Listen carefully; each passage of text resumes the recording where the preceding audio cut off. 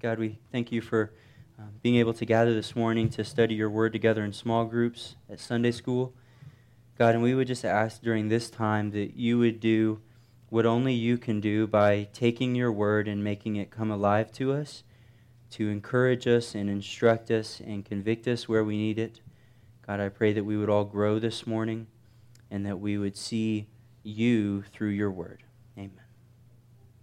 So we're coming this morning to the last of 4 Sunday morning messages that we've been doing from Revelation.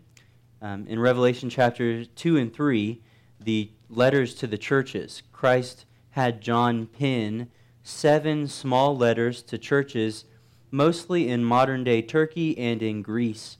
And we get the benefit of seeing these letters and seeing how they can apply to us. Most of the letters come with both warnings and compliments. 2 of the letters came only with compliments, and some of the letters come only with warnings. And that's one of the ones that we're going to look at today. It's actually going to be the last of the letters in Revelation chapter 3 to the church in Laodicea. And it's going to be much like the one that we looked at last Sunday. It is a church that, unfortunately, Christ didn't have a lot good to say to this church. But as we read it this morning, I do think it will be a very encouraging text for us, because in this passage, we see Christ really clearly. And it's always encouraging to see the person and work of Christ revealed in the Bible. Let's read it this morning together, if you will. Revelation chapter 3, and we're going to start in verse 14. It says, "To the angel of the church in Laodicea write, the words of the Amen, the faithful and true witness, the beginning of God's creation. I know your works. You are neither cold nor hot. Would that you were either cold or hot. So, because you are lukewarm, and neither hot nor cold, I will spit you out of my mouth.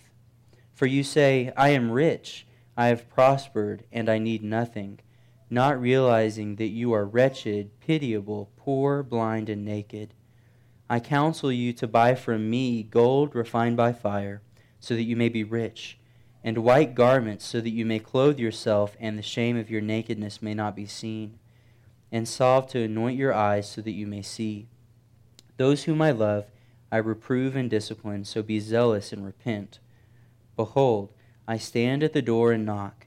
If anyone hears my voice and opens the door, I will come in to him and eat with him, and he with me. The one who conquers, I will grant him to sit with me on my throne, as I also conquered and sat down with my Father on his throne.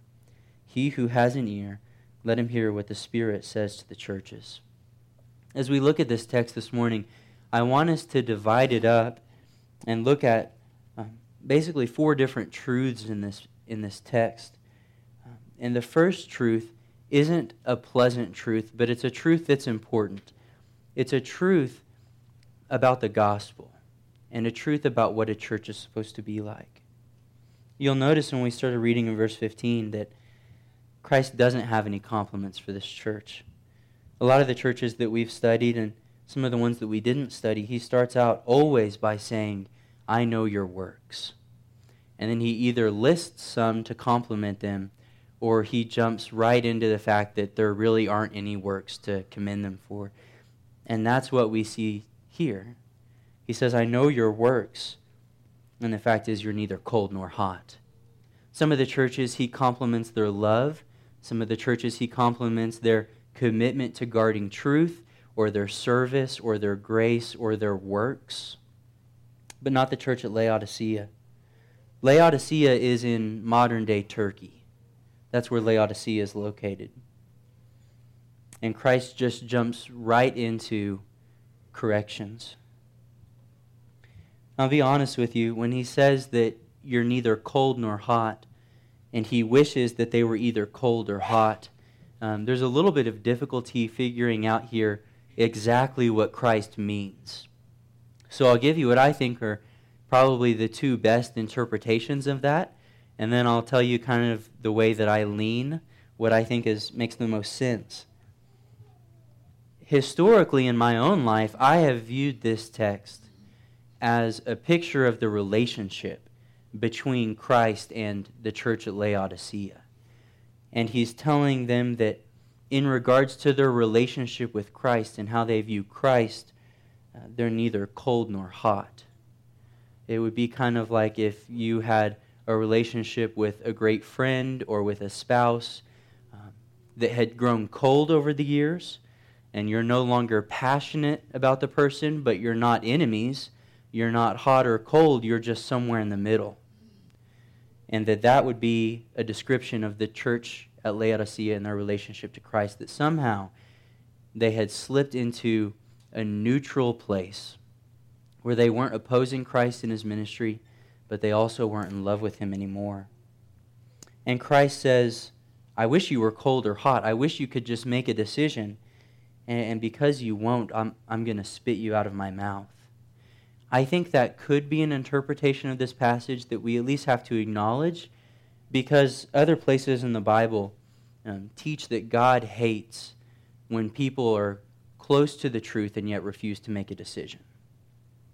And that could have been where Laodicea was. They had all the facts about who Christ was. They knew what a faithful church was supposed to be like, and yet they chose to remain indecisive. They couldn't commit to the Lord. In that case, the church at Laodicea would have been full with knowledgeable people who didn't have a real relationship with Christ. People who had come to a knowledge of the truth, but denied the real power of God in their lives. When I think of places in Scripture that support this type of attitude, that Christ could be, in response to that, could say, I would rather you be cold towards me than just neutral. When I think about that and scriptural support, I think of Christ when he stood before many of the cities that he had ministered in, and he said, woe to you, Capernaum, woe to you, Chorazin, woe to you, Bethsaida, if you remember back to the Gospels.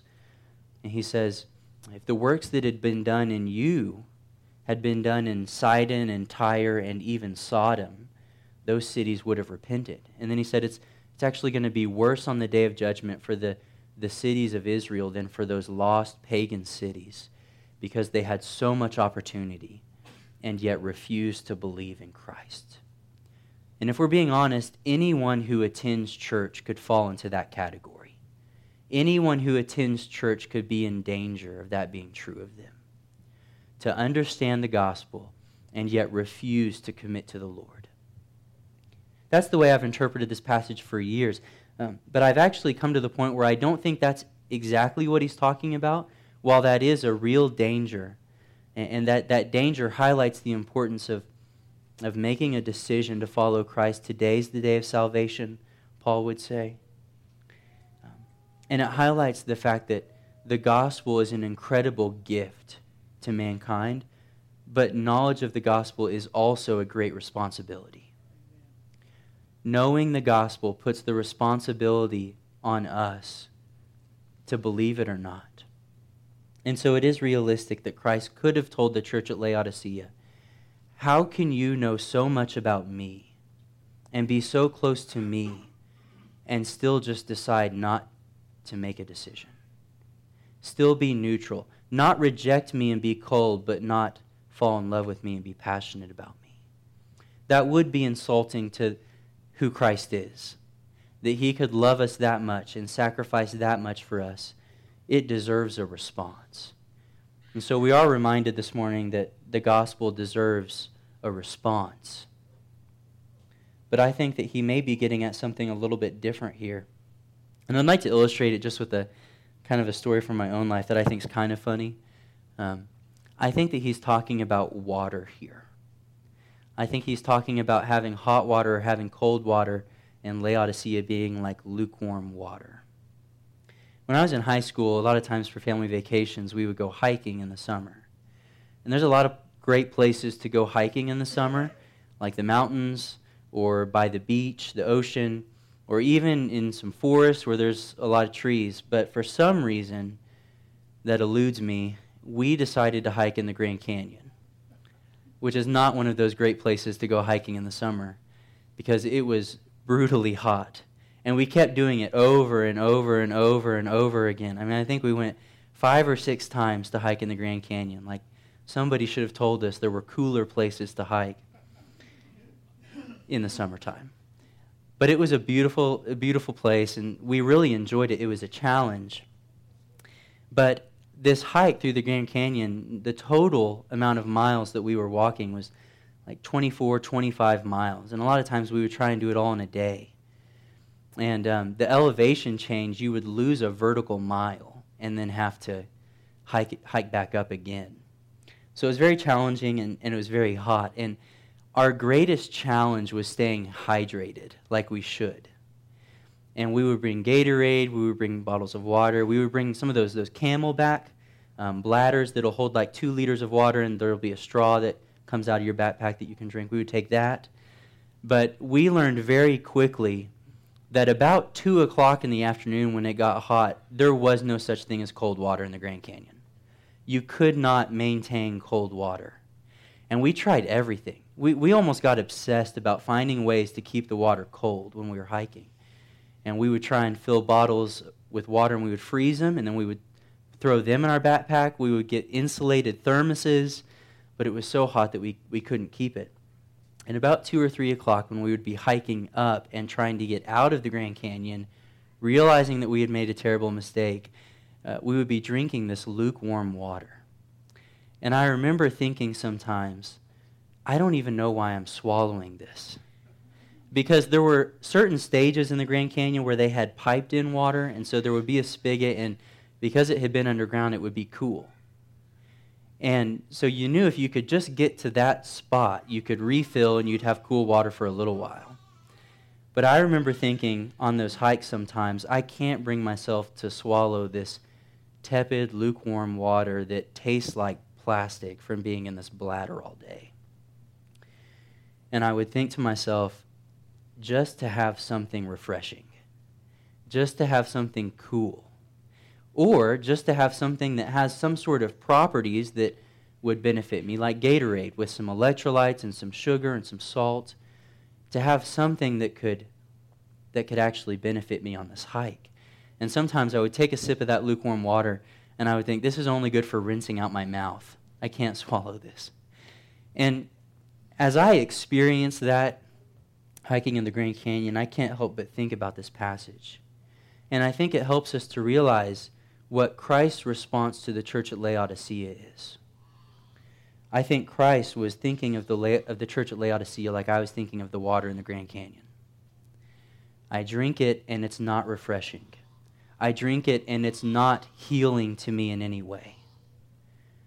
It just makes me want to spit it out. And the reason I think that is because of the circumstances, the geographical circumstances around the church at Laodicea. As I was studying this, I found it fascinating, but Laodicea was a city without any good sources of water. There were 2 sources of water for the church of Laodicea, neither of them beneficial. If you went 5 to 10 miles inland, there was another city up on a plateau that had water, and it was hot springs water. There was one of those hot springs with a high mineral content, and people would travel to this city from all across modern-day Turkey to receive the benefits of this hot spring. And they believed that by breathing in the vapors and by getting in the water, it had some medicinal value. And it was great hot water at this local city about 5 miles away. But as it flowed down towards the sea, it would pass Laodicea. And it would flow over the cliffs, and it was a river. And there was actually a bridge that you would cross this water to get to Laodicea. And a lot of times travelers, much like us in the middle of the Grand Canyon, were parched after traveling under the heat of the Middle Eastern sun, and they would stoop down to drink from what looked like a clear crystal stream. But instead of it being cool water, it was warm, tepid, brackish mineral water. And they would have to spit it out. So there was hot water that couldn't be used in Laodicea. But 5 miles away in another direction, there was actually another city that had great water, and it was cold water. They had not hot springs, but just cool underground springs that would rise up, and it was great water for that city. And Laodicea tried to tap into that source, and they actually built a bunch of aqueducts. I mean, you can still see them standing today, the Roman aqueducts. And they built these to funnel the water from this city to the 5 or 10 miles to Laodicea. But by the time it made it there, traveling in those aqueducts or underground stone pipes, it had lost all of its refreshing ability, and it was, once again, warm, lukewarm, tepid water, a little bit dirty from traveling in the aqueducts.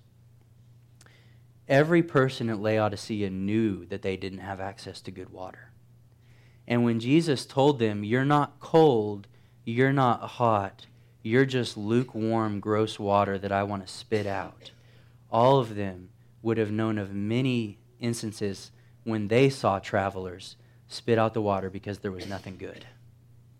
And try as they might, Laodicea couldn't get good hot water or good cold water to their town.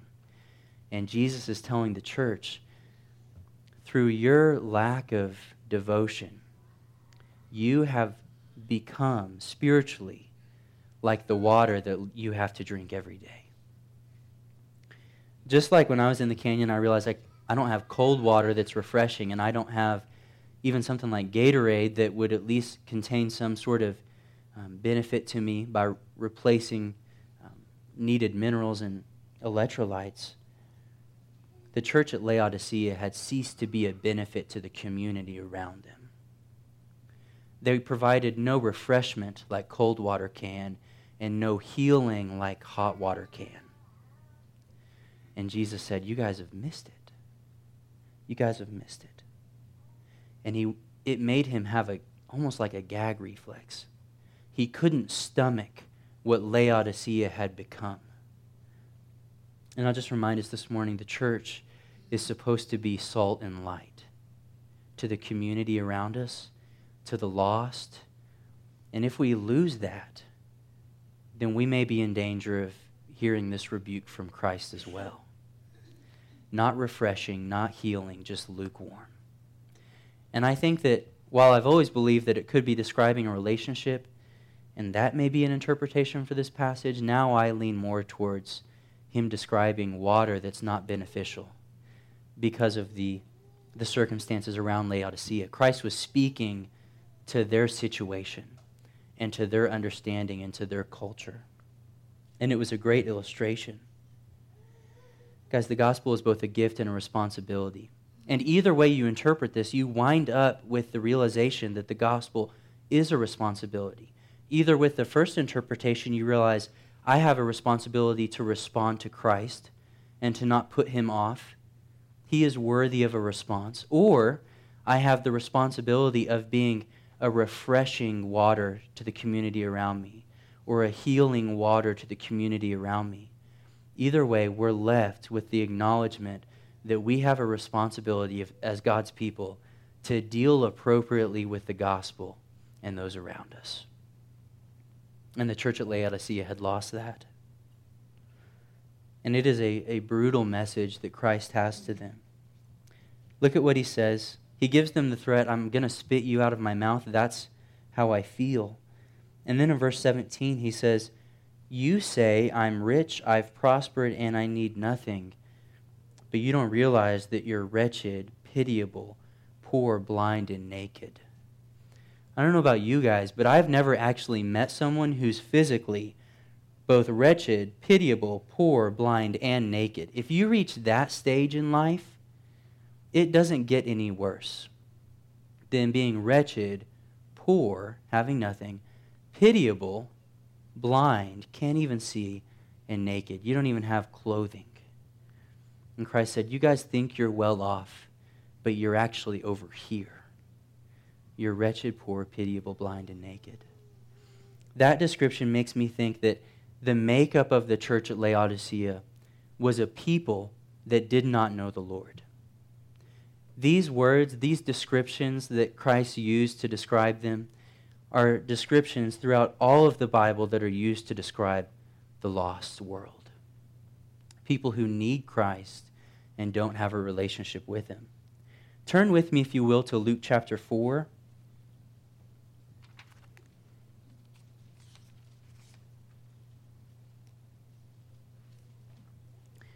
In Luke chapter 4, Jesus goes to his hometown of Nazareth, and he's going to preach there.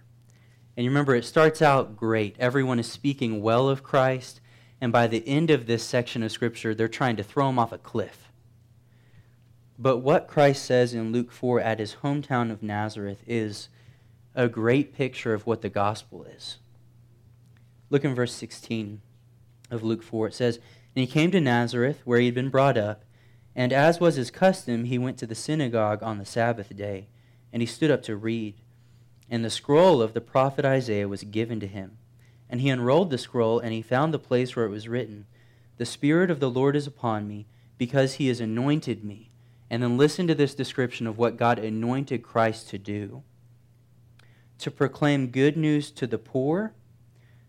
He has sent me to proclaim liberty to the captives, and recovery of sight to the blind, and to set at liberty those who are oppressed." The church at Laodicea was wretched, poor, blind, miserable, and naked. And in Luke chapter 4, Christ says, "I came to minister. I was anointed to minister to those people. The people who are poor and blind and oppressed and captive." The church at Laodicea was in a bad place. They were in a place where they had nothing spiritually. They couldn't provide anything. They were lukewarm water, not cool, not hot. They couldn't provide anything to the community because they themselves had nothing to offer. Poor, wretched, blind, pitiable, and naked. And in Luke chapter 4, God's like, that's why I sent Christ, to minister to people like that. So while the church at Laodicea was in a terrible place, hear me, they were in a place where they could receive Christ's blessing. All of us start poor, blind, naked, wretched, miserable, pitiable, with nothing. While the church at Laodicea was in a bad spot, they were in a perfect spot to receive the gospel. And that's why I love this letter that Christ gives to the church at Laodicea, because he paints it in such vivid terms how completely helpless they are. If you're blind, poor, naked, you can't do anything for yourself. You need someone to come and to help you in all the ways that you can't be helped, to help you in all the ways that you can't help yourself. And that's what Christ is about to do for this church. He's about to fulfill all of their needs. And I love this because it reveals to us the heart of Christ. Christ can look at a group of people and say, you've completely missed it. You're not being a benefit to your community, refreshing or healing, cold or hot. I have nothing good to say about you, but he's not done with them. And there could be some of us here this morning that, man, we know the gospel, and we've heard it over and over and over and over again, and it's come to the point where we just accept it. Like, yeah, I know that's the truth, but it hasn't impacted us yet. And this morning, Christ would tell you, like the church at Laodicea, come to me. Look at what he says. He says, not realizing that you're wretched, pitiable, poor, blind, and naked. And then in verse 18, I counsel you to buy from me gold refined by fire, so that you may be rich, and white garments, so that you may clothe yourself, and the shame of your nakedness may not be seen, and to buy salve from me to anoint your eyes, so that you may see. The three biggest issues for the church at Laodicea was that they were blind, they were poor, and they were naked. And what did Christ have to offer? Medicine to fix the blindness, gold to fix the poverty, and clothing to fix the nakedness. And I'll just tell you guys, Christ was the solution to every need that Laodicea had. And that's true for us this morning too. Christ is the solution for every spiritual need you have. And that's a good word to the lost and to the believer. If you're lost and you don't have a relationship with God, you've never put your faith in Christ, you need to hear that Christ has the solution to all your needs. But a lot of times as believers, we go through life, and while we acknowledge that's true about Christ, we don't run to him as if he has the solution to all of our needs. And that never changes. I don't care if you've walked with Christ for 45 years. He still has all of the solutions to all of your needs. He is a generous God who has everything good for us in life. He's the God of all blessing. The cattle on all the hills are his. He possesses it all and can provide for our needs. What's interesting about this is this also ties into Laodicea's political, cultural, geographical landscape that would have been well known to this church. Laodicea didn't have good water, but they did have incredible commerce. Laodicea was an intersection of multiple highways, so commerce had flourished there. And what was Laodicea known for? They were known for their banking system, for the wool that they produced, and for having one of the most incredible medical schools in the entire region. Their medical school, it was associated with their pagan god. They worshipped a god that they worshipped him for his medical healing abilities. But we actually have adopted that symbol that came from that medical school today. If you see on like an EMT patch or something like that, the symbol of the snake and a pole, that's what that came from. They were well known for their medical school and their training of doctors in the field. Their banking system was so good. Laodicea was so rich that within 10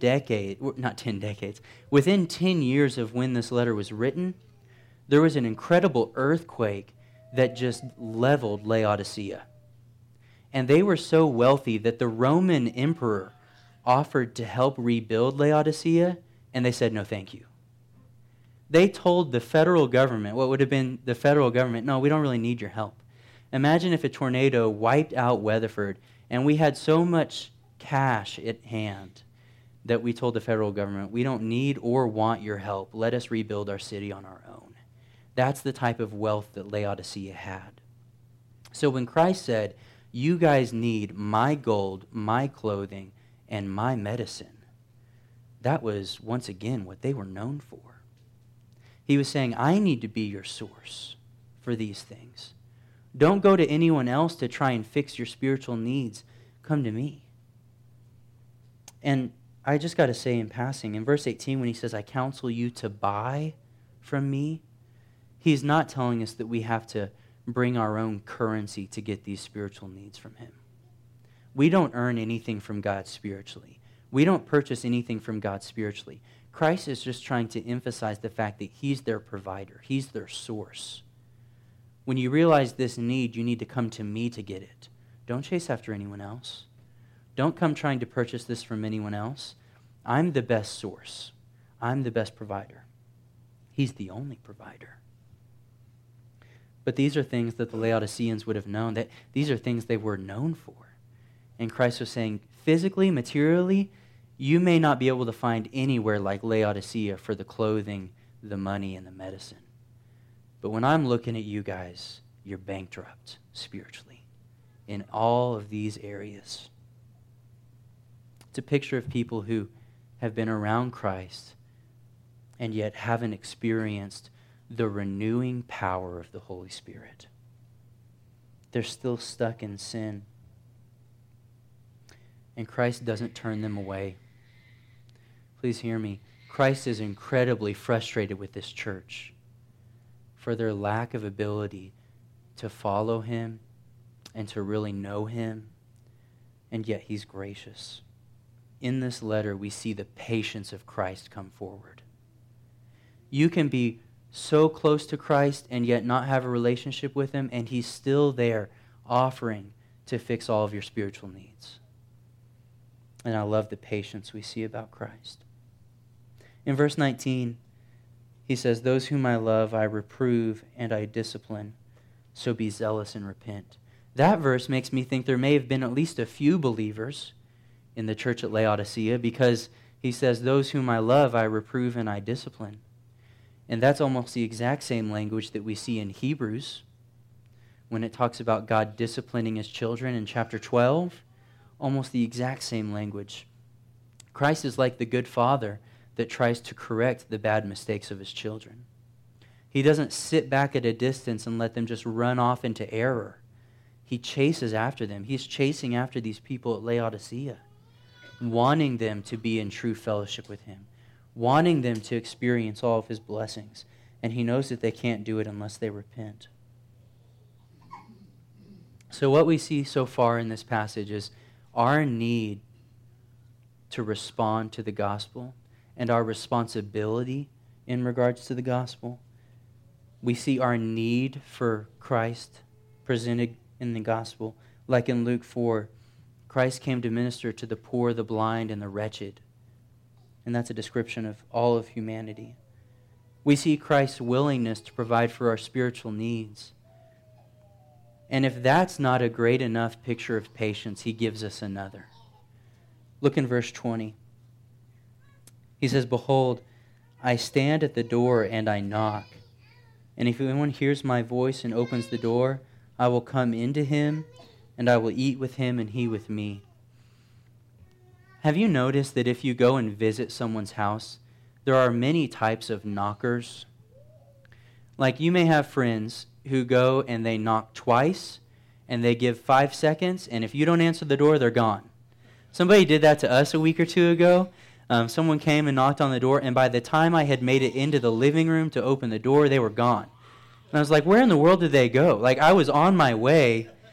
So you have those type of knockers, and that may be you.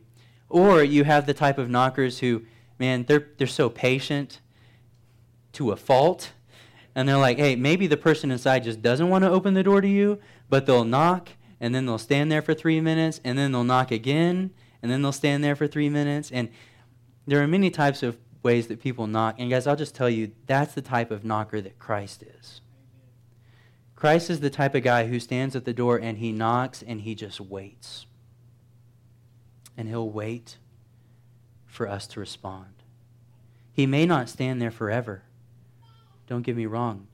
He may not stand there forever, but he is patient. And Christ is telling them, I'm knocking at the door. I'm here right now. And this is what I want to point out to you. Look back up in verse 15. He says, "You're lukewarm, you're neither hot or cold, and I will spit you out of my mouth." That's a warning for a future date.